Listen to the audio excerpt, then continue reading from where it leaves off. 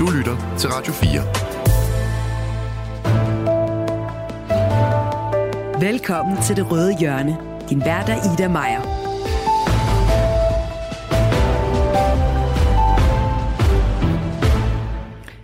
Regeringen vil gerne have, at alle voksne som udgangspunkt skal være organdonorer, medmindre man altså siger nej tak. Det meldte de 3 partiledere i regeringstoppen ud i sidste uge. Og det vil altså betyde, at du aktivt skal vælge organdonation fra, modsat i dag, hvor du aktivt melder dig til. Mette Frederiksen uddybede forslaget sådan her i TV-avisen. Man kan altid selv melde fra, og hvis man ikke har været inde aktivt og sige, at jeg vil være donor, så vil pårørende også kunne sige, at det ønsker vi ikke. Og det vil sige, hvad angår de pårørende, er det lidt som i dag, at man kan jo, når man tilmelder sig registret, sige, at jeg vil være donor, uagtet hvad mine pårørende siger, eller omvendt, og det vil også gælde i fremtiden. Og umiddelbart lyder det jo meget godt for dem, der mangler organer, men forslaget vækker bestemt ikke kun begejstring blandt de politiske partier, og det er blandt andet, fordi det går direkte imod det etiske råds anbefaling. Så spørgsmålet er, om det overhovedet er rimeligt at vende det hele på hovedet, som regeringen siger, med et aktivt fravalg i stedet for et aktivt tilvalg. Det skal vi diskutere i dag. Velkommen til Det Røde Hjørne. Du lytter til Radio 4. Og endnu en gang i denne uge har jeg 3 politikere med, der i hvert fald på flere områder placerer sig til venstre for midten. Velkommen til dig, Stinus Lindgren. Tak for det. Sundhedsordfører for Radikale Venstre.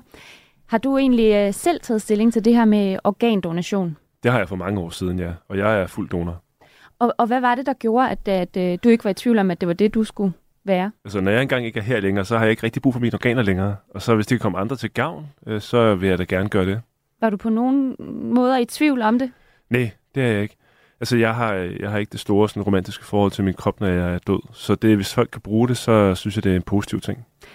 Og også velkommen til dig, Kirsten Normann Andersen. Du er sundhedsordfører i SF. Ja, goddag. Goddag. Hvad med dig? Har du taget stilling til det her med organdonation, jo, som sikkert kan være svært for nogen? Ja, det har jeg. Kan du huske, i hvilken forbindelse du gjorde det? Nej, det kan jeg faktisk ikke. Jeg tror bare, jeg er blevet præsenteret for tilbud så mange gange, så at det har været i forbindelse med, at der er nogen, der ligesom har sagt, at skal du ikke tage stilling til det her. Så i hvert fald de her oplysningskampagner, de har formentlig virket på dig? Ja, altså det er jo der, hvor man ligesom møder forskellige holdninger og netop også får muligheden for selv at tage aktivt stilling. Altså sådan er det jo med mange ting i livet i virkeligheden, at vi skal lige mindes om det, hvis det er sådan, at vi også skal få taget stilling endeligt. Og Helene Liliendahl Brydensholt, velkommen til dig også. Alternativets sundhedsordfører. Har du taget personligt stilling til spørgsmålet, vi skal diskutere i dag? Ja, det har jeg. Jeg kan huske, at jeg gik mange år med det der lille, jeg tror det var et rødt fysisk kort i min pung. Og for nogle år tilbage, så skiftede jeg til en mindre pung, fordi jeg havde ikke brug for alle de der mønter og sådan noget mere. Og der blev det væk. Så her på vej i toget i dag, så tænkte jeg, de spørger mig sikkert om det. Så jeg går lige ind og tjekker, om jeg nogensinde har fået gjort det digitalt. Og det har jeg, det gjorde jeg i 2011. Så der har jeg været 24 år. Okay, og så du kan egentlig ikke rigtig huske det moment, hvor du meldte dig til? Jeg kan huske, at jeg havde det fysiske kort, men jeg kan ikke huske, at jeg gik ind der som 24-årig. Jeg kan huske, da jeg havde det fysiske, at jeg sagde, at jeg ikke ville have brugt mit hjerte. Det kan jeg huske, at jeg havde mange sådan tanker omkring, at lige mit hjerte ville jeg ikke. Men jeg har så åbenbart efterfølgende sagt, bare tag det hele. Det stod i hvert fald inde i registret nu. Tusind tak for, at I er med os i dag. Og til dig, kære lytter, der vil jeg gerne høre din holdning til organdonation, fordi synes du, det lyder fornuftigt, hvis vi fremover skal melde os fra som organdonor, eller lyder det ligefrem ubehageligt i dine ører? Jeg vil i hvert fald meget gerne høre fra dig, og så du må meget gerne sende en sms ind til mig på 1424. Du lytter til Det Røde Hjørne på Radio 4. Som jeg nævnte før, så vil regeringen altså indføre en ordning, hvor man aktivt selv skal fravælge organdonation i modsætning til i dag, hvor man aktivt skal melde sig til. Og bare lige for at kridte banen lidt op, og så vil jeg gerne høre jer allerførst, hvordan I egentlig stiller jer til det her forslag. Altså bare ganske kort, så får vi tid til nuancerne efter. Men Stinus Lindgren, er det et godt forslag, regeringen kommer med, synes du? Jamen helt kort, ja. Vi støtter om det her og gjort det i flere år i Radikale Venstre. Og hvad med dig, Helene Liliendahl? Jamen, Vi har egentlig valgt i Alternativet at lægge det ud til en slags folkeafstemning blandt vores medlemmer. Det hedder medlemsmandatet, så vi har ikke taget endelig stilling endnu. Vi synes, det er en meget kompleks sag med mange argumenter for og imod. Så vi ser, hvad vores medlemmer mener og følger det. En slags folkeafstemning, kan du... altså, hvornår skal medlemmerne tage stilling til det? Jamen, vi kommer til at køre en proces, hvor vi holder nogle medlemssalonger, kalder vi det, og hvor vi får præsenteret argumenterne for og imod. Og så vil det munde ud i en afstemning formentlig om regeringsforslagene, og når vi er helt sikre på, hvad det er for et forslag, er lidt i tvivl om, hvad det endelig er, de ender med. Men i hvert fald, og så kan vores medlemmer stemme om det. Og hvis mere end 50% stemmer for eller imod noget, så er det det, vi gør. Okay. Kirsten Normann Andersen, hvordan har du det med regeringsforslag? Jamen, jeg synes ikke kun, at det er et godt forslag, som regeringen er kommet med. Og det er sådan set ikke fordi, at jeg ikke er enig i, at der skal gøres noget. Og jeg har egentlig bare lyst til at minde om, at det har alle Folketingets partier faktisk allerede sagt. At ikke at gøre noget, det er ikke en løsning. Fordi vi har brug for, at flere tager stilling til spørgsmålet omkring organdonation. Og derfor så har vi jo også sat gang i nogle forhandlinger, så jeg var meget overrasket over, at regeringen pludselig synes, at de skulle komme med det her forslag. Jeg kan godt være bekymret for, om regeringens forslag i virkeligheden er ingen løsning. Og det vil jeg gerne forklare, fordi at når man vælger et formodet samtykke eller aktivt fravalg, altså at man allerede er organdonorer i udgangspunktet, og man så samtidig siger, at det skal være en blød model, hvor at de pårørende i den sidste ende skal beslutte, hvad der så gælder. Hvis det er sådan, at man ikke aktivt har været inde og bekræfte det her eller det her formodede samtykke, så risikerer vi jo i virkeligheden, at der vil være mange borgere derude, der sidder og tænker, at det har staten jo sørget for. De har ordnet tingene for mig, så jeg behøver ikke at gøre noget derudover. Og så stiller vi altså endnu flere pårørende i en situation, hvor at mennesker faktisk ikke reelt har fået taget stilling. Og det kan jeg godt være bekymret for.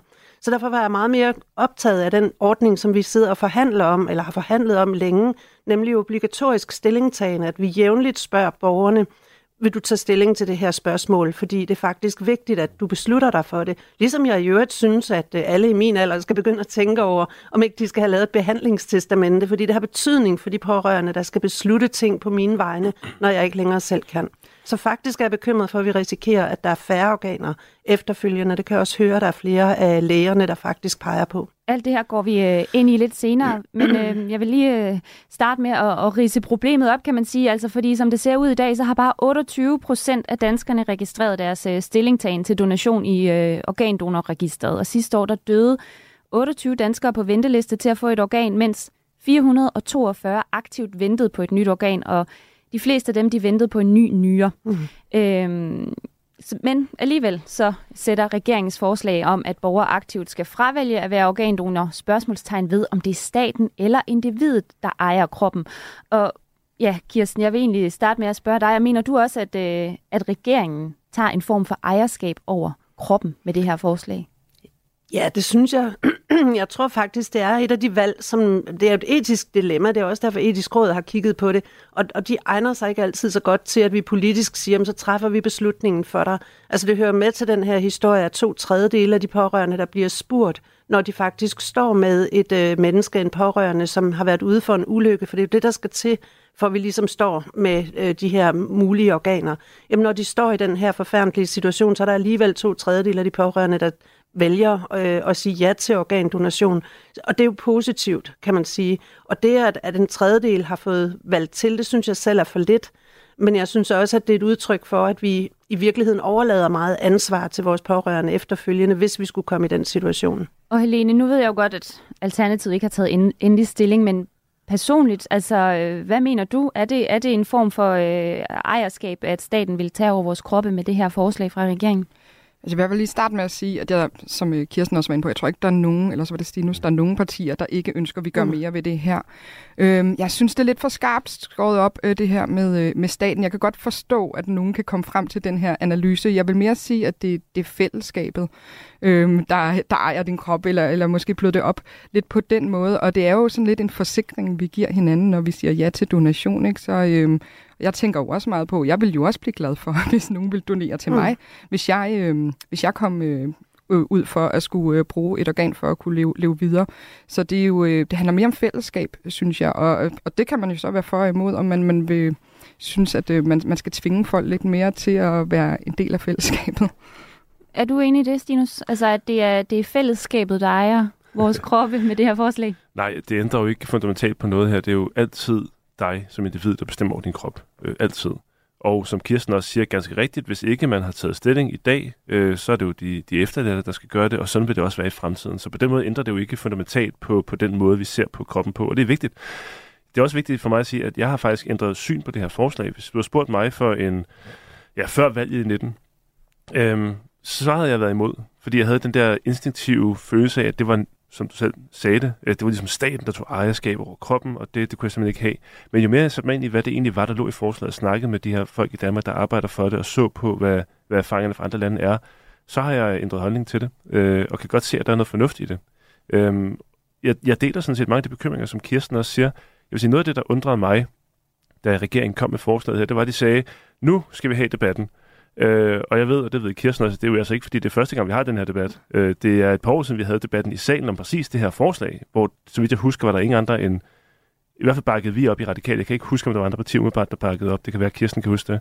Så det virker sådan lidt underligt. Nu skal vi gøre et eller andet, som, altså det er jo ikke nyt. Vi har haft det her mange gange, og jeg synes, debatten i sig selv er ekstremt vigtig, fordi det vigtige er, at folk tager stilling til det. Og hvad er det helt konkret med det her forslag, som gør, at du ændrede mening? Altså, hvad er det konkret, der ligger i det? Helt grundlæggende, det var ikke én ting, det var en lidt længere proces, fordi jeg var nødt til at snakke med folk, der var mere inde i det, end jeg var, og netop se på forskning og på erfaringerne på området her, og det er ikke sort-hvidt, og jeg har fuld respekt for, at folk når til en anden konklusion. Også at folk ikke har lyst til at være donorer, det er sådan set fint for mig. Det vigtige er egentlig, at folk tager stilling. Men det, der ligger i det her, det er, når vi ser på befolkningen generelt, og det var egentlig også det, Kirsten sagde indirekte her, så er de fleste folk positive. De fleste folk vil gerne være organdonorer. Alligevel er det relativt få, eller en tredjedel cirka, der har aktivt sagt ja. Og vi har et system i Danmark, der antager, at det vil du nok ikke. Altså det er det, der ligger i. Vi skal huske, at i dag har vi også en model, hvor vi ligesom har på en eller anden måde har staten, om, hvis vi skal bruge den terminologi, taget stilling på vegne af dig og sagt, det vil du nok ikke, medmindre du aktivt gør det, siger, det vil du godt. Her siger man, okay, vi ved jo, at folk gerne vil, så vi antager, at det vil du nok gerne, medmindre du aktivt gør det og siger nej, og så er der i sidste ende op til din efterladte. Så på den måde synes jeg, at modellen her, som den bliver gjort til noget meget, meget stort, rykker rundt på nogle relativt små ting, men egentlig matcher bedre, hvad befolkningens opfattelse af organdonation er. Det er en lille ting, der egentlig rykker rundt på meget, Helene Liliendahl. Altså, hvorfor er det så svært for Alternativet at tage stilling til det? Det er jo, fordi der er argumenter for eller imod. Og i forlængelse af det, Stinus siger, det er jo også på mange måder mere rigtigt at antage, at folk gerne vil donere deres organer, end ikke, fordi det viser meningsmålingerne, så vidt jeg kan se, var det 80%, der var positive over for organdonation, så det er vel mere sådan rigtigt at formode, at folk gerne vil, hvis man kigger på det på den måde. Men der er jo også de her etiske dilemmaer, der er det principielle, og så er der også, hvilket nok er vigtigst for mig, det er, at vi vælger en model, som løser det problem, vi gerne vil løse. Og der er der bare også vigtige stemmer og mennesker, der arbejder tæt med det her og arbejder på hospitaler og står med pårørende, der skal tage valg om det her, om de vil på deres familiemedlemmers vegne sige ja til at donere deres organer. Og de siger også, at de frygter, at den her model, som regeringen ser ud til at fremlægge, at den vil have en negativ effekt. Og det er jo, det er jo mega svært, når der ikke er noget sådan hård evidens for det her. Så vidt jeg kan forstå, er der ikke sådan en entydig evidens for, at den ene eller den anden model kommer til at virke bedst. Kirsten Normann Andersen, på X, så du skrev den anden dag, at du egentlig er enig med statsministeren i, og det er jo også det, du siger her, at der er brug for flere organer til syge patienter, men at det vil virke bedre at spørge pænt. Men hvordan spørger man pænt i den her sammenhæng? Hvordan synes du, man spørger pænt? Jamen det gør man jo for eksempel ved at blive ved med at have obligatorisk stillingtagen, altså blive ved med at henvende sig til borgerne. Det kunne for eksempel være, når du skal have nyt NemID, det kan være, når du skal have fornyet dit pas, det kan være, når du skal have kørekort, eller hvornår det nu kunne være belejligt. Det kan også være, at det skal være årlige tilbagevendende begivenheder, hvor man henvender sig og minder om, at det her, det skal du huske at tage stilling til. Men jeg synes, det er vigtigt, at vi ligesom fastholder, at det er mig, der er forpligtet til at tage stilling. Det er jo mange spørgsmål, man skal svare på i forbindelse med organdonation. Det er jo ikke kun et spørgsmål om jeg vil være organdonor eller ej. Det er også et spørgsmål om dødskriterier, altså hjertedød versus hjernedød. Det er et spørgsmål om, hvad det er for nogle organer, jeg gerne vil donere. Mange har peget på hornhinder eksempelvis, og det er noget, som jeg synes også er vigtigt at tage med. Jeg synes egentlig, at det er... Jeg synes, det er godt for pårørende, hvis det er sådan, vi selv har taget stilling, fordi det er nemmere at være pårørende i den situation, og det er også et argument for at appellere til, at man får taget stilling. Men etiske spørgsmål har jo lige præcis det her dilemma, at det er etiske spørgsmål, og det er ikke sådan, at man kan sige, at bestemte politiske partier tegner sig for en bestemt holdning i en eller anden sammenhæng, og derfor synes jeg også, det er forkert, at regeringen synes, at det er vigtigt at være konsekvente og modige i forhold til det her spørgsmål, fordi jeg synes, det er vigtigt at bygge bro mellem de forskellige holdninger. Jeg kan godt være bekymret for, at vi får en meget aggressiv debat om det efterfølgende. Nu var jeg selv en del af coronaperioden, hvor vi snakkede omkring vaccinetvang eksempelvis, fordi det var en del af den gamle epidemilov. Det måtte vi pille ud, fordi det simpelthen var så polariseret en debat, vi fik efterfølgende, og det er fordi, det betyder noget for mennesker, når det er sådan, at vi ligesom siger, at de fleste synes, det her det er en god idé, men du har ikke taget stilling, og nu gør vi det så for dig. Og der tror jeg bare, det er vigtigt, at vi holder fast i, at vi skal blive ved med at nøde folk til at tage stilling. Og så er der det her dilemma, at den bløde version, altså der, hvor at man ligesom siger, at det gælder først, når det er sådan, at du har været inde og bekræfte det, kan risikere at få som konsekvens, at der er færre, der faktisk får det bekræftet, fordi de tænker, det er jo ordnet for mig. Og så står de pårørende alligevel med aben i den sidste ende. Vi har faktisk fået en sms, som går meget på det her spørgsmål, fordi det er vores lytter Peter, som skriver, at hvis man aktivt fravælger organdonation, vil man så blive set ned på, hvis man så kommer i en situation, hvor man selv skal bruge et organ. Tænker svaret er ja, skriver han. Så er det samme udskamningspolitik, som blev brugt på de uvaccinerede under corona. Der kan du høre, det bliver allerede nævnt som et tema, og jeg synes faktisk, det er ret vigtigt, at det her det er et personligt valg, og også et privat valg, og at det netop ikke er noget, som man skal dele med Gud og hver mand. Stinus? Jeg er enig med meget af det, Kirsten siger. Altså for det første, uanset om det er aktivt fravalg eller tilvalg, så er det selvfølgelig privat, og om du har valgt at være organdonor eller ej, må selvfølgelig aldrig, og det gør det heller ikke i dag, få indflydelse på den behandling, du får. Det er klart. Altså, sådan må det ikke være. Og som jeg også sagde før, jeg har fuld respekt for folk, der har en anden holdning end jeg, og ikke har lyst til at donere deres organer. Det skal stå dem frit for. Altså, min egen kone for eksempel er organdonor, men har valgt, nu nævnte Kirsten det, ikke at donere sine hornhinder. Og der ved jeg, at der er mange, der har følelser forbundet til, du nævnte hjertet før for eksempel. Respekt for det. Det må folk selv om. Jeg har ikke sådan helt det samme romantiske forhold til det, men det er, hvad det er, og det må folk helt selv om. Meget af det, Kirsten siger, er jeg enig i. Det her må ikke ende med at blive en meget polariseret debat. Det føler jeg heller ikke, den er, i hvert fald ikke så meget endnu. Der er lidt på X, det har jeg også set, Kirsten, men altså, det er relativt begrænset heldigvis. Fordi vi vil jo det samme. Det er også det, du selv siger. Vi havde et fint forslag, en fin debat i salen for et par år tilbage, som, så vidt jeg husker, var det jer i SF og Konservative, der stillede, som jeg er helt enig i. Tingene udelukker ikke hinanden, og det gik netop på det her med at få flere folk til aktivt at tage stilling, altså opfordre til det, når du skal dokke på NemID. Jeg blev for eksempel opfordret til det forleden igen, på trods af, at jeg har taget stilling. Så det kan man jo sagtens gøre nemt, uanset hvilken model man har nedenunder, fordi det vigtigste er, at folk tager stilling. En af de danskere, der har oplevet, hvordan organdonation har været forskellen mellem liv og død, det er Anne Dorte Noos Vilslev. Hendes datter Amalie fik doneret 2 nye lunger, og det betød, at hun kunne leve 2,5 år længere, før hun så døde af en sjælden lungesygdom som 21-årig. Og derfor så hilser Anne Dorte Noos Vilslev også forslaget om automatisk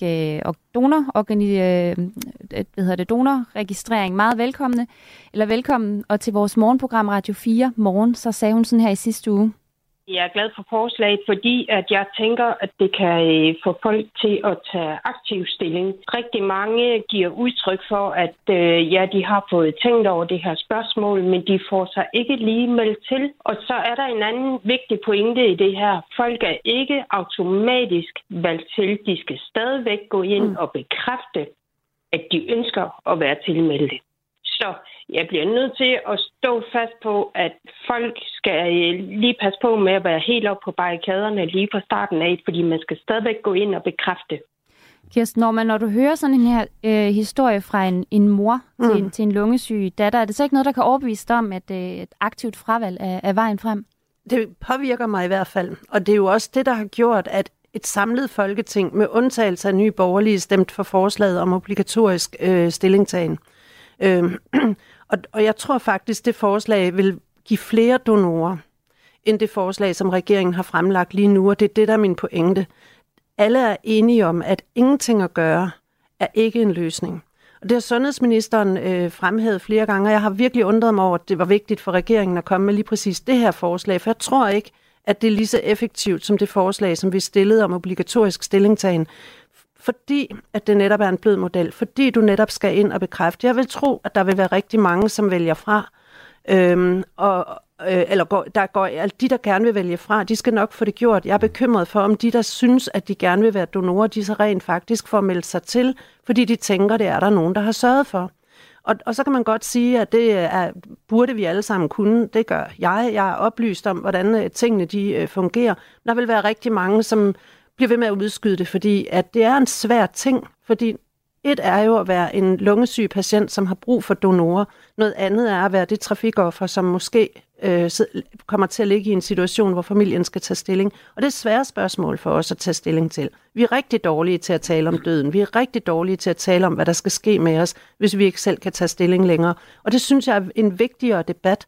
Så jeg vil rigtig gerne bygge bro mellem de her forskellige holdninger, der kan være, sådan så at folk føler, at de kan være i dem, men jeg vil også gerne blive ved med at nøde til, at vi tager de her svære debatter, og også får taget aktivt stilling. Og det gør man kun ved at blive ved med at presse folk til at forholde sig til det. Ja, jeg er meget enig. Altså, jeg synes ikke, tingene udelukker hinanden, som jeg også sagde før. Altså, vi kan jo sagtens have, uanset om det er en ene eller anden model, have for det første debatten, der er helt enig. Vi kan se, at når vi har den her diskussion, og det er jo altså ikke første gang, så er der flere, der går ind og melder sig enten til eller fra. Og som sagt, det er også vigtigt, at folk melder sig fra. Og det er også vigtigt at sige, jeg er enig med dig, Kirsten, du sagde før, den der debat, der var under corona, det her er jo ikke tvang. Der er jo ingen, der bliver tvunget til at donere deres organer, hvis ikke de vil. Altså, det kommer aldrig til at ske, uanset hvad vi ender med at gøre med modellen her. Det er også vigtigt at få de der myter, ikke at jeg siger, du siger det, Kirsten, men få de myter væk, så folk ikke er bekymrede. Fordi jeg kan godt forstå, hvis folk ser som en, nu er vi reservedelslager for staten, det er da ubehageligt, men det er bare ikke det, der ligger i den. Og så synes jeg også, det er vigtigt, altså det er jo klart, det her er ikke et sted, hvor vi ved præcis, hvad der vil ske, hvis vi gør det ene eller det andet. Og jeg tror, vi skal gøre flere ting, som du også siger, Kirsten. Men når man ser på, hvad der er sket, for eksempel i Wales og England, når man lavede den her model, så var der flere, der aktivt gik ind og tog stilling. Og det har ikke, fordi man bare gjorde det, det er, fordi man havde debatten oveni. Så hvad der præcis var den udslagsgivende faktor, det er svært at sige. Men man kan bare se, at i nogle lande har det i hvert fald givet flere, der har taget stilling. Som I også er lidt inde på her, så er der en lytter, Anne Mette hedder hun, som skriver, hvorfor får man ikke bare et pop-up-vindue, når man bestiller tid hos lægen, og tager stilling til det der? Det er penge ud af vinduet og ændre systemet, så man skal man sige nej, så kan man jo lige så godt beholde det, man har i dag, hvor man siger ja. Helene Lillendal, hvad siger du? Jamen, jeg er i hvert fald enig i, at regeringens forslag kan jo ikke... De bliver jo stemt igennem, hvis regeringen vil det, for det er jo en flertalsregering, og de har også radikale med sig i hvert fald. Men det kan jo ikke stå alene. Det skal nemlig så følges op af nogle pop-up, når man er inde på offentlige sider, eller når man, som er blevet nævnt mange gange, det her, når man fornyer sit kørekort eller pas, eller hvad man nu gør. Ikke? Så der skal jo noget mere til. Og det er jo rigtigt, når vi tager det her, det er jo en virkelig god debat at tage nu her, og det er jo... På den måde er det jo godt, at regeringen går så offensivt ud, fordi at, jeg tror, der er rigtig mange, der får taget stilling til det i de her dage og i de her uger, fordi vi har den offentlige debat. Og vi kan jo heller ikke blive ved med bare at have debatten. Eller det ved jeg ikke, det kan vi måske godt. Og så er det bare det, der skal til, at vi engang hver andet år, så tager vi en debat om organdonation, og så er der flere, der får taget stilling. Men jeg kan også godt forstå, hvorfor at regeringen eller andre partier siger, nu må vi tage en beslutning om at gøre noget mere drastisk, noget mere aktivt. Ikke? Men det her med, at den skulle poppe op hver gang, at man bestilte en tid ved lægen, eller hver gang man skulle have fornyet sit pas eller et eller andet, hvad vil du selv tænke om det, at du skulle tage stilling så ofte? Jeg ved ikke, om man kan indrette det. Det kan være, at Stinus kan svare på det. Du er vist lidt mere sådan IT-kyndig, tror jeg måske. Men i hvert fald, om man kan indstille den sådan, at hvis man har taget stilling, så får man ikke det her pop-up hele tiden, eller så får man det kun hver 10. år, eller hvad ved jeg. Jeg vil ikke blive generet af det. Jeg tror, der er mange, der automatisk bare vil lukke det ned, hvis man ikke tvang folk til at svare det ene eller det andet. Så vil det blive en vane at klikke den væk? Ja, man kan jo godt lave sådan nogle pop-ups, så man skal svare ja eller nej, eller ved ikke? Ja. Jeg stopper lige her for et kort øjeblik. Vi skal nemlig gøre plads til et kort nyhedsoverblik. Vi sender lige nu Det Røde Hjørne, hvor vi taler om organdonation. Og med mig i dag har vi Kirsten Normann Andersen fra SF, Stinus Lindgren fra Radikale Venstre og Helene Liliendahl Brydensholt fra Alternativet. Vi kommer til at fortsætte debatten efter det her korte nyhedsoverblik. Nu er klokken blevet 9:30. Du lytter til Det Røde Hjørne. Din vært er Ida Meier.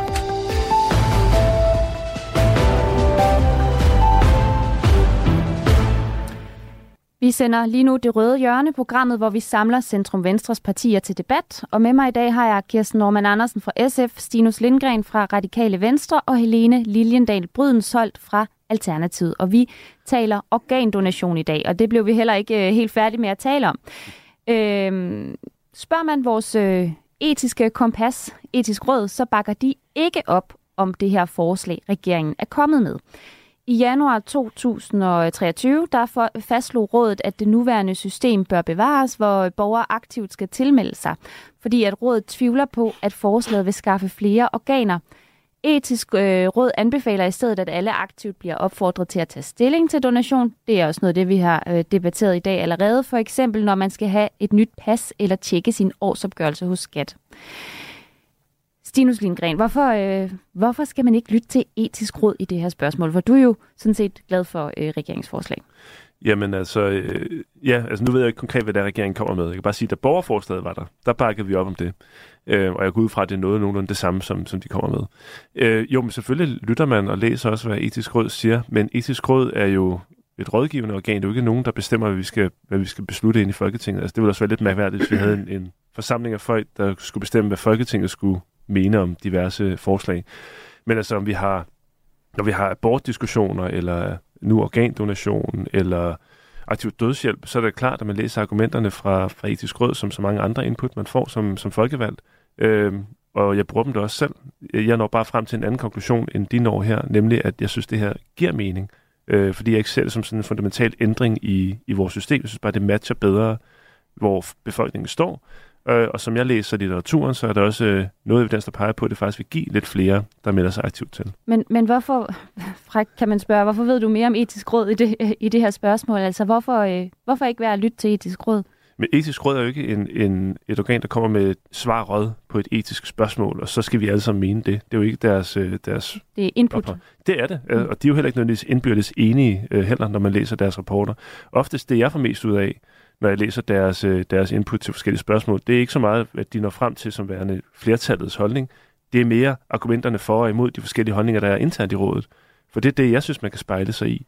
Det er jo ikke sådan, at man skal gøre, hvad de siger. Man behøver ikke engang læse det, det må man jo selv om. Altså, jeg synes bare, det er interessant at se, hvad er det, argumenterne er for og imod de forskellige spørgsmål, de diskuterer. Er du enig i det, Helene? Jamen, fuldstændig. Og det er jo, etisk råd har jo lavet en rigtig god analyse og gennemarbejdet det her område og har lavet nogle argumenter for og imod. Så er det 15 ud af 17, der er kommet frem til, at de ikke bakker op om det, vi formoder er regeringsforslag. Men derfor er det da bestemt faktisk, at de tog stilling til sådan en lidt mere hård model, ikke? Hvor det var, hvor man helt automatisk ville være organdonor. Ja, men det gør jo også en forskel, men jeg synes da helt sikkert, at etisk råd er nogen, man bør lytte til, men man skal jo ikke gøre, hvad etisk råd siger, fordi det er jo bare en gren af det, som vi har talt om tidligere her i programmet. Der er jo flere lag i den her debat, end bare det etiske spørgsmål. Kirsten, hvad er dit syn på det her? Jamen altså, etiske dilemmaer, de bliver også til politiske dilemmaer. Og dilemmaer er jo et udtryk for, at det er svære spørgsmål, og det er vigtigt for mig, at man undgår polarisering i den her debat. Og jeg er enig med Helene, etisk råd tog stilling til en mere den hårde metode, hvor man alle sammen er donorer i udgangspunktet, og så skal melde fra, hvis det er sådan, man ikke vil være det. Men hvis man ikke gør andet, så bliver man betragtet som donor. Center for Organdonation har jo forholdt sig til spørgsmålet, som regeringen fremlægger her, altså den bløde model, som de kalder det, hvor at man automatisk er organdonor, men man så skal vælge aktivt fra, hvis man ikke ønsker at være det, og man skal også vælge aktivt til, hvis man skal betragtes som donor, hvis man pludselig er i den situation. Og de peger jo på det samme, som jeg også har prøvet at sige nogle gange nu i det her program. Vi risikerer, at der vil være for mange, der tænker, at fedt, det er der nogen, der har sørget for, så jeg behøver ikke at foretage mig yderligere. Og så risikerer vi i virkeligheden, at der er færre, der aktivt har taget stilling til organdonation i den sidste ende. Men er det ikke bare en kommunikationsopgave, det der, du taler om her? Jo, det kan du sige, men den eneste sikre måde at vide det her på, det er jo netop ved, at vi aktivt har taget stilling. Og det er også derfor, jeg er så optaget af, at det her beslutningsforslag, som vi har fremsat, om at vi netop skal tage aktivt stilling, altså obligatorisk stillingtagen, kaldte vi forslaget, fordi at det er vigtigt, at alle hele tiden bliver mindet om, at det her spørgsmål, det bør du tage stilling til på et eller andet tidspunkt. Og det kan man gøre på forskellige måder, tænker jeg. Og derfor er jeg bare bekymret for, at det regeringen foreslår her, det ikke rykker ved det, som vi gerne vil. Nemlig at sikre, at flere tager stilling, så vi også har mulighed for at få nye organer til de patienter, der venter på det. Men hvis vi frygter, at den her model ikke giver nok organer, hvorfor så ikke bare gå fuldt ud på den hårde model, altså hvor man bare simpelthen automatisk er organdonor? Fordi det synes jeg ikke, at vi kan. Det synes jeg er et privat valg, og derfor så vil jeg ikke være med til, at man bare siger, at det skal alle være i udgangspunktet, og hvis du så ikke selv lige får meldt fra, så er det bare ærgerligt-agtigt. Den her hårde model, Stinus, det er heller ikke en, du kan forestille dig, eller hvad? Overhovedet ikke. Jeg er fuldstændig enig med Kirsten. Altså, det vil da gå alt for langt, fordi så bliver det jo reelt staten, der har besluttet på vegne af os. Det var, som jeg også startede med at sige her, det var det, jeg opponerede imod selv. Og det vil jeg slet ikke kunne være i, og det er jo slet ikke det, der er på tale her. Så nej, der er jeg helt enig. En ting, der kan undre, det er, at I taler alle sammen for det her med, at det vil være en god idé, at man oftere blev spurgt, altså man oftere skulle tage aktivt stilling. Altså hvorfor har man ikke indført det endnu? Det er et rigtig godt spørgsmål, fordi vi havde jo debatten i salen, og som Kirsten sagde, alle partier, bortset fra Nye Borgerlige, der var i salen, altså det er jo svært for mig, der er hele tiden flere og færre partier, men altså dem, der var i Folketinget på det tidspunkt, bakket op. Meget, meget bredt. Og så er der bare ikke sket mere. Og det er også det, jeg helt siger, Kirsten. Det er der så faktisk, Stinus, men jeg er ikke sikker på, at du nåede at være med, for det er faktisk et stykke tid siden. Var det, mens jeg havde min lille pause? Jeg tror det. Sundhedsministeren indkaldte jo faktisk til forhandlinger forholdsvis hurtigt, fordi vi kom til at behandle borgerforslaget igen i Folketingssalen i den nye samling, fordi der ikke var taget stilling, eller der ikke var truffet beslutning om, hvad der skulle ske med det. Og der blev der jo aftalt, at beslutningen skulle lægges over i nogle forhandlinger. Så vi har faktisk været i forhandlinger. Det vil have været et stykke tid siden, at vi har været indkaldt til de her forhandlinger. Og så meget desto mere overrasket var jeg over, at regeringen lige pludselig synes, at nu var det vigtigt for dem at komme med en udmelding omkring det her. Og som jeg lytter mig til det, så kommer regeringen med et beslutningsforslag. Og det har jeg sådan set heller aldrig nogensinde oplevet før, at en regering selv, ovenikøbet med et flertal, kommer med et beslutningsforslag, som jeg kan se kommer til at trumfe det beslutningsforslag, som der i forvejen er flertal for, og som jeg mener vil give flere organer end det, som regeringen kommer med. Og det synes jeg faktisk er en afgørende forskel. Jamen, jeg synes, at du har jo en pointe, Lau, eller undskyld, nu har jeg glemt, hvad du hedder. Men at hvorfor det her ikke blevet gjort før, og det må vi da i hvert fald håbe, at det kommer ud af det her, uanset hvad af hele den her debat, at nu får vi gjort noget mere for, at folk bliver tvunget til at tage stilling noget oftere. Det må man da håbe, fordi at jeg kan forstå, at det er noget, vi har diskuteret i flere årtier nærmest. Ikke? Altså, der kan man også, nu bliver vi også nødt til at tage lidt styring på det. Ikke? Jamen det undrer mig også. Tak, Kirsten, for lige at opdatere mig. Men siden jeg kom tilbage i hvert fald her i maj sidste år, har jeg ikke været til møder omkring det her. Og det undrer mig lidt, fordi jeg havde samme... Det synes jeg var lidt mærkeligt, når vi har haft diskussionen, vi var enige om noget, at det så pludselig kommer et eller andet ind for højre her. Det synes jeg også var lidt mærkværdigt. Man kan jo håbe på, at det, de kommer med, inkluderer det her obligatoriske stillingtagen, fordi som jeg også sagde før, jeg ser ingen grund til, at det skal være enten det ene eller det andet. Louise Brown, hun var med, altså Liberal Alliances folketingsmedlem, var med i det blå hjørne i fredags. Og hun undrede sig også over, hvorfor regeringen pludselig kommer med det her forslag, fordi hun også mener, at der faktisk er en dialog i gang, og hun kaldte det et politisk trick fra regeringen. Altså vil I gå så langt som at sige, at det er et politisk trick? Ja. Ja.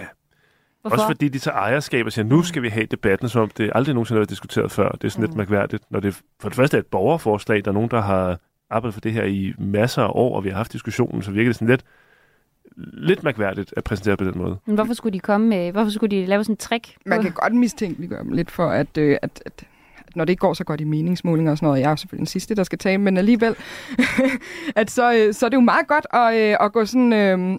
og gå virkelig sådan offensivt ud på en sag, som man ved, der er 80% opbakning til i samfundet. Så det er da godt at gå ud som samlet regering med en god sag, i modsætning til Stor Bededag og nogle af de andre, de går samlet ud på. Så tænker jeg, at det her det er noget, der sådan, giver lidt mere goodwill i samfundet, og det tror jeg da helt sikkert, at de har tænkt meget over. Men altså, det er jo ikke første gang, regeringen har gjort det. På folkemødet sidste år, der var det aktiv dødshjælp, som pludselig skulle være en folkesag, som regeringen gerne ville gå på. Jeg synes i og for sig, det er lidt en falliterklæring, hvis det er sådan, at en regering hen over midten, der skal træffe modige beslutninger, som man ellers ikke kan få truffet, alene kommer til at handle om etiske dilemmaer. Og specielt fordi, at når det handler om etiske dilemmaer, så handler det faktisk om også at agere varsomt og tænksomt og inkluderende, fordi det handler jo ikke kun om de patienter, som ulykkeligvis venter på at få et organ. Det handler jo i høj grad også om de mennesker, som skal afgive det, og hvor vi bliver nødt til at tænke den tanke, at vi pludselig kan være udsat for en trafikulykke og skal herfra på ulykkelig vis. Og det er svært for mennesker at tænke på. Derfor så tror jeg bare, at man skal bygge bro mellem de her forskellige dele. For en ting er jo at være mega meget for, når man bliver spurgt i en meningsmåling. Men det er jo ikke det samme som, at regeringen kan sige, at når du så ikke kan finde ud af at tage stilling, så gør jeg det bare for dig. Altså, og det er jo det, der bliver dilemmaet her på en eller anden måde. For der er en grund til, at folk måske er lidt nølende på de her spørgsmål, fordi det er svære spørgsmål for mange mennesker at tage stilling til. Det kan være tro, det kan være alle mulige ting. Angst kan også være en del af det her. Altså, hvordan foregår det? Så der kan være masser af spørgsmål, som man er nødt til at skal vende med sig selv, inden at man ligesom får truffet den her beslutning. Og den eneste måde, man kan eliminere den frygt, eller den usikkerhed, eller den nølen, det er ved at blive ved med at tale om det, og blive ved med at, ligesom at nøde folk til, at de så i det mindste får taget stilling, uanset om det er det ene eller det andet. Jeg vil godt lige have endnu en stemme på. Det er Andreas Albertsen fra Aarhus Universitet. Der er han lektor. Han har forsket i etik og organdonation, og han er ikke i tvivl om, at det her konkrete forslag fra regeringen, det vil have en positiv virkning. Den her bekymring om, så kan det være, at der er en masse, der siger nej, og så kan det være, at folk ikke får truffet nogle beslutninger. Jamen, vi finder den også i etisk råds rapport, men det var jo meget godtgørende, kan man sige, da der så var offentlig diskussion om det, blev det jo også tydeligt, at det var jo ikke baseret på nogle konkrete eksempler eller viden, den her frygt for, at folk pludselig ville melde sig fra, eller at folk ikke vil gøre noget. Det vi kan se, det er, at folk de faktisk gør noget, og det de gør, det er, at de melder sig til. Jeg er helt med på, jeg køber selvfølgelig, at det lyder lidt paradoksalt, at hvorfor skulle folk så gøre det, men der må vi jo i stedet for at sige, hvad tror vi, så må vi jo sige, hvad har vi set, hvad er det, der sker derude. Så jeg tror, at vi vil få en registreringseffekt, og det er noget af det, som for eksempel etisk råd overser. De skriver specifikt, at de antager, at det ikke vil ske, men det er der ikke nogen grund til at antage. Der er god grund til at tro, at flere vil melde sig til, og så får vi større klarhed over, hvad folk vil, og det sætter jo færre familier i den svære situation. Helene Liliendahl Brydensholt, hvad tænker du om Andreas Albertsens pointe her? Det viser jo bare, hvor svært hvor dilemmafyldt den her debat er, fordi så siger han det, og han er en forsker, og han lyder som en klog mand, som man virkelig bør lytte til, men så kommer der en anden... Ja, han er SF'er. Ja, godt. Men så kommer der en anden fra Center for Organdonation, og hun siger så, det stik modsat, ikke? Så det er jo virkelig svært at tage stilling til, og det er jo nok også derfor, vi endte ud i Alternativet, at vi vil gerne have en grundigere debat om det, og laver en afstemning blandt vores medlemmer. Fordi Kirsten, din partifælle her åbenbart, han har nogle gode pointer, eller hvad? Jeg lover dig for, at der er også rigtig mange holdninger til det her i SF. Og det er jo det, jeg egentlig også har prøvet at sige nogle gange. Det her det er jo ikke sådan bundet op på noget partipolitisk. Det er virkelig noget personligt for mange mennesker. Altså, der er undersøgelser, der viser, at der kunne være en registreringseffekt, som Andreas kalder det. Men der er også undersøgelser, der viser det modsatte, at vi ligesom siger, så er der nogen, der har ordnet det for mig-agtigt, og så er vi lige vidt i forhold til det. Og jeg er jo enig i, at vi skal prøve at nå dertil, hvor færre familier skal stå med de her svære diskussioner i en meget, meget svær situation. Så derfor tror jeg stadigvæk på, at jo flere af os, der bliver aktivt meldt til, jo bedre. Og så er det evident, at jo hver gang vi har den her debat, så er der også en registreringseffekt. Så bare det, at vi i det mindste har debatten igen, betyder også, at der er nogle mennesker, der lige bliver mindet om, at forresten, jeg skal også lige have kigget på det her i en eller anden sammenhæng. Stinus, altså det er godt nok svært at navigere i, tænker jeg. Eller hvad tænker du? Altså, hvad virker, og hvad virker ikke? Og... Jamen altså, jeg lytter meget til lektor Albertsen her, fordi det er jo også noget af den forskning, der findes. Der findes jo ikke så meget forskning på området. Og jeg synes også, når man læser nogle af de artikler, der har været, hvor han jo også har været en aktiv stemme af gode grunde, så siger han jo også, at det er jo ikke fordi, det er fuldstændig soleklart, men der er meget, der peger på, at der vil være den her registreringseffekt, som man siger, og det er noget af det, jeg læner mig op af. Jeg synes også, det er vigtigt, at man skelner mellem den etiske diskussion, altså det her med ejerskab over egen krop, og hvor langt må staten gå, og så det her med, hvad ved vi så, der vil ske? Altså det kan man så være for eller imod, men det kan man sige, hvad ved vi rent faktisk? Ikke bare antage, at jeg tror, at folk vil gøre sådan og sådan, hvis vi kan se erfaringer fra andre lande, at det ikke er det, der sker. Og det er det, han går ind og siger, det er også der mere peget på for de tal, som så vidt jeg husker, Wales og England, der viser, at flere aktivt tager stilling, hvis man laver den her model. Og Holland viser det modsatte lige nu, ikke? Altså der er der en tendens til det modsatte. Jamen det er meget svært, præcis det. Det er meget svært at sige helt soleklart, hvad der er det rigtige, og hvad der vil ske. Vi må bare se, altså der er mange... Der er mange forskellige vinkler på det her, som er vigtige at have med. Jeg synes, den vigtigste næsten, det var det, som Kirsten var inde på før, og som egentlig Helene også var inde på, at når man har en flertalsregering, der siger, nu synes vi skal gøre det her, så er jeg bekymret for, at det kan skabe større modstand. Fordi folk sidder ud og tænker, så er det jo ligegyldigt, hvad vi mener, fordi de har flertal, de vil gøre det. Det er jeg bekymret for. Vi er nødt til at have en åben diskussion, og muligt stille folk fri i Folketingsdagen og sige, lad os da gøre det her, og så se, hvor lander det henne, hvis det er det, vi vil.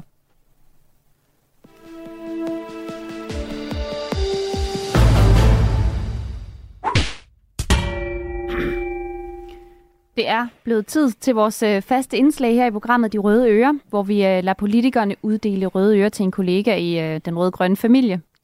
Helene Liliendahl, vil du lægge for? Har du en, du gerne vil give røde ører i den her uge? Jeg har tænkt og prøvet at kigge på X og alle mulige steder. Er der nogen, der har gjort noget med? Jeg synes, det har været svært i den her uge, hvis vi skal kigge nu tilbage. Vinterferie, det har været vinterferie, der har været lidt mere stille.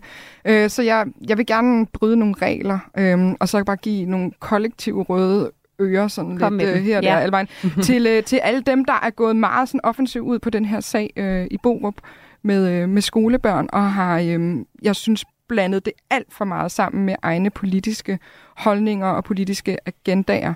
Især dem, der har prøvet at blande udlændingepolitik ind i det og afkrævet etnicitet på børnene osv. Hvem er det? Jamen, det har blandt andet været nogle DF'er og en konservativ. Og det synes jeg simpelthen er så usmageligt i så alvorlig en sag, at fordi der er så mange ubekendte i den her sag, og der skal vi bare træde så varsomt som politikere, fordi der sidder altså nogle forældre og nogle børn, hvor det har store konsekvenser, hvordan der bliver talt om det her i medierne. Så nogle kollektive øretæver. Er det sådan, er den her sag for Borup, er det sket ekstraordinært i den her sag for Borup, eller er det sådan dansk politik? Det har i hvert fand været meget fremtrædende i den her sag med Borup, men det kommer måske bag på nogen, at jeg siger det her, men jeg kan godt være lidt enig med det, Alexander Vanopslagh var ude at sige for nogle uger siden, det her med, at den her folkedomstol så nogle gange går for vidt,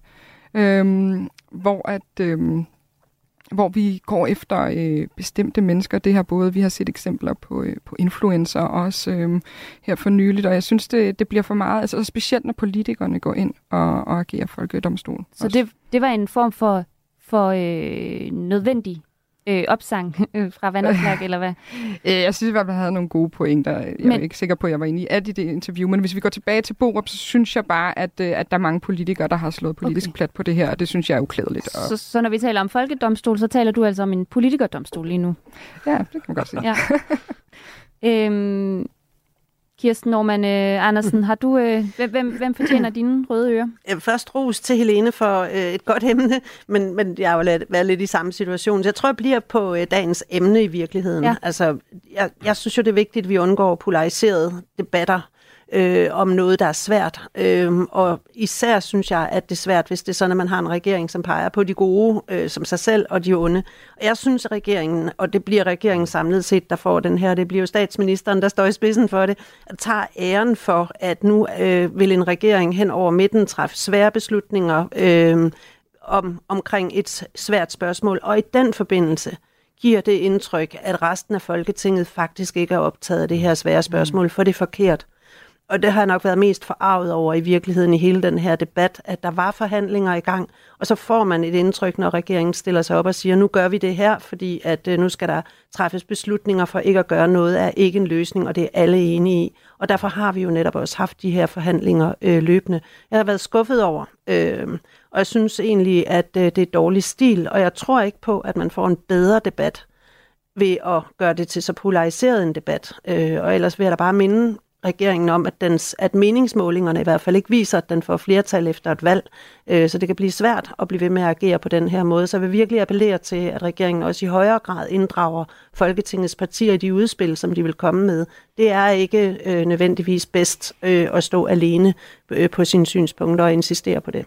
Men Kirsten Normann Andersen, hvorfor er det så galt, at regeringen spiller ud med et forslag til en model? Altså det er da meget typisk, at en regering vil gøre det, er det ikke det? Jo, jeg synes bare, det er et dårligt valg at vælge etiske dilemmaer at gøre det på, fordi det netop risikerer at blive en polariseret debat. Og så synes jeg, det er dårlig stil, fordi der er forhandlinger i gang, og regeringen giver jo indtryk af her, at den her beslutning er vi nødt til at træffe og benytte lejligheden nu, hvor vi har en flertalsregering for overhovedet at få en aftale igennem. Det er bare forkert. Og det udstiller jo, altså det giver jo indtryk af, at resten af Folketinget ikke er arbejdende, og det synes jeg også er forkert. Det er et spørgsmål om at invitere ind, det er et spørgsmål om at vedligeholde eller fastholde de debatter, man allerede har sat i gang. Så i virkeligheden i den her sag, så kunne du godt tænke dig, at I var blevet enige om en model, I havde kunne præsentere for vælgerne? Eller jeg har været vildt overrasket over, at det ikke var det, der skulle ske, fordi der netop pågik forhandlinger. Så derfor havde jeg også forventet, at de skulle udmøntes i en aftale, fordi at alle Folketingets partier allerede var enige om, at ikke at gøre noget er ikke en løsning. Og der havde man forskellige modeller på bordet, som man diskuterede med forskellige eksperter, som havde været inde og fremlægge dem. Jeg skal lige skynde mig at sige, at vi har inviteret et regeringsparti, altså vi har inviteret Socialdemokratiet med her i studiet. Det kunne jo desværre ikke lade sig gøre i den her uge, så de kan jo desværre ikke forholde sig til kritikken. Men Stinus Lindgren, dine røde ører, hvem skal have dem? Ja, det er svært at komme efter. Jeg er meget enig med det, Kirsten siger. Jeg synes også, det var meget mærkværdigt, og jeg synes, det er velfortjent at placere den der. Og jeg synes, det var svært, ligesom Helene også her i den sidste uge, at finde nogen, fordi så meget er der jo ikke sket. Og nu, efter Kirstens gode tale, får jeg næsten dårligt samvittighed, fordi jeg har faktisk tænkt mig at give dem til SF. Ikke for noget, de har gjort lige nu, og ikke dig, Kirsten. Men en af de ting, jeg er mest vred over og frustreret over, det er den her håbløse kandidatreform, der blev vedtaget sidste år. Og jeg er stadigvæk ærgerlig over, at SF er med i den. Og nu har der været nogle nye historier. Det er jo ikke en ny aftale, men en ny historie sidste uge, der illustrerer, hvor dum den er, og hvor skadelig den er, og hvor dyr den kommer til at blive på sigt. Og derfor vil jeg give dem til... Ja, det bør jo så... Jeg har det helt dårligt med det, fordi jeg kan godt lide Sofie, men det er Sofie Lippert jo som ordfører, som vel må stå på mål for det. Skal du ikke få det dårligt over, vi tager koranloven næste gang? Det er så fint, det glæder jeg mig til. Så der ender de, fordi jeg bare blev mindet om igen, på grund af de historier, der kom frem i sidste uge, at det her er den dummeste, dyreste og mest skadelige reform af vores universiteter, der har været i nyere tid. Rammer det dig som SF og Kirsten Normann, den her kritik? Nej, det gør det ikke, fordi det er jo sådan, at politik nogle gange er. Altså, vi er med i aftalen, fordi at vi på den måde også får indflydelse. De her dilemmaer og problemer, som Stinus nævner nu, dem får vi jo også lejlighed til at arbejde med efterfølgende, uden at jeg kender detaljerne i lige præcis kandidatreformen. Du lytter til Radio 4. Vi kan lige nå en ultrakort, det røde barometer, det er her, hvor vi vender sammenhængskraften og kampformen i den røde blok. Fordi over hos de borgerlige partier, der har både Alex Vanopslagh og Søren Pape luftet deres tanker om, hvordan de kommer til magten efter næste valg. Men det er som om, der ikke bliver talt helt så meget om det i den røde blok. Er det for tidligt at begynde på den her snak, Kirsten Normann? Ja, altså både og, synes jeg. Altså jeg synes jo hele tiden, vi skal prøve at positionere os i forhold til hinanden. Jeg kan nok ikke sige det bedre, end min formand har gjort det for nyligt, at det er svært at se et entydigt rødt flertal lige nu, når man kigger på meningsmålingerne. Det er for øvrigt også svært at se et entydigt blåt flertal, når vi kigger på meningsmålingerne. Så jeg tror også, at politik på den måde skal se sig selv som en slags opbrud, hvor vi skal tænke på nye måder at samarbejde på, end vi har gjort det hidtil. Så derfor så tror jeg også, jeg tror, det er vigtigt, at vi bliver dygtigere til at samarbejde om sagen. Men hvornår er det så tid til at tage den her snak? Der kommer forhåbentlig snart et valg. Man kan forstå på Søren Pape, at de er begyndt at holde møder igen over i Blå Blok. Altså, Helene Liliendahl, altså, skal I ikke tage i gang med det? Jamen, vi holder der også møder i rød-grøn blok. Noget, der kan sammenlignes med det, som med partilederne for bordenden og... Ja, men jeg ved jo ikke præcis, hvad de gør henne i Blå Blok og så videre, men ja, der er i hvert fald god stemning, synes jeg, i rød-grøn blok. Jeg er enig med Kirsten Normann i, at det er jo rigtig vigtigt, at vi kan samarbejde i Folketinget, og også over midten og så videre. Jeg er meget trist på klimaets vegne, altså, fordi det er jo bare gået fuldstændig i stå her med den nye regering hen over midten, og der kan jeg jo virkelig bare bønfalde radikale og måske også SF om alligevel at prøve at satse lidt mere på den rødgrønne side, fordi at ellers så er jeg simpelthen enormt nervøs for, hvad der skal ske med en grøn omstilling. Vi har kort tid tilbage, men Stinus Lindgren, altså er I lige så optaget af næste valg, som de borgerlige synes at være? Altså I bliver jo hævet fra begge sider. Ja, det er dejligt. Altså udover at jeg er fuldstændig enig i kritikken af vores manglende klimahandling her for den her regering og vores håbløse klimaminister, så når jeg kigger på meningsmålene, vi har en flertalsregering, jeg kan ikke se, hvorfor de skulle skrive valg nu. De står til at miste flertal og en række mandater, og vi kan ikke gøre noget, fordi vi har ikke flertal udenom dem. Så jeg ser ikke nogen interesse for dem, indtil der er endnu en, der falder fra et eller andet parti, og de mister deres flertal, så tror jeg, der går noget tid, før vi skal til stemmeurnerne, altså bortset fra EP-valget her lige om lidt. En forberedelse, det er vel meget godt? Ja, og vi snakker da også med flere partier. Jeg har et fint samarbejde med alle, fra Enhedslisten og Alternativet til LA, så det er da bare dejligt. Og SF ikke mindst. Det er godt, du fik det med sidste med. Og det var faktisk også punktum for det røde hjørne i dag, hvor vi har talt organdonation. Vi havde SF's Kirsten Normann Andersen, Radikale Stinus Lindgren og Alternativets Helene Liliendahl Brydensholt med. Tak fordi, at I lyttede. Du har lyttet til en podcast fra Radio 4. Find flere episoder i vores app, eller der, hvor du lytter til podcast.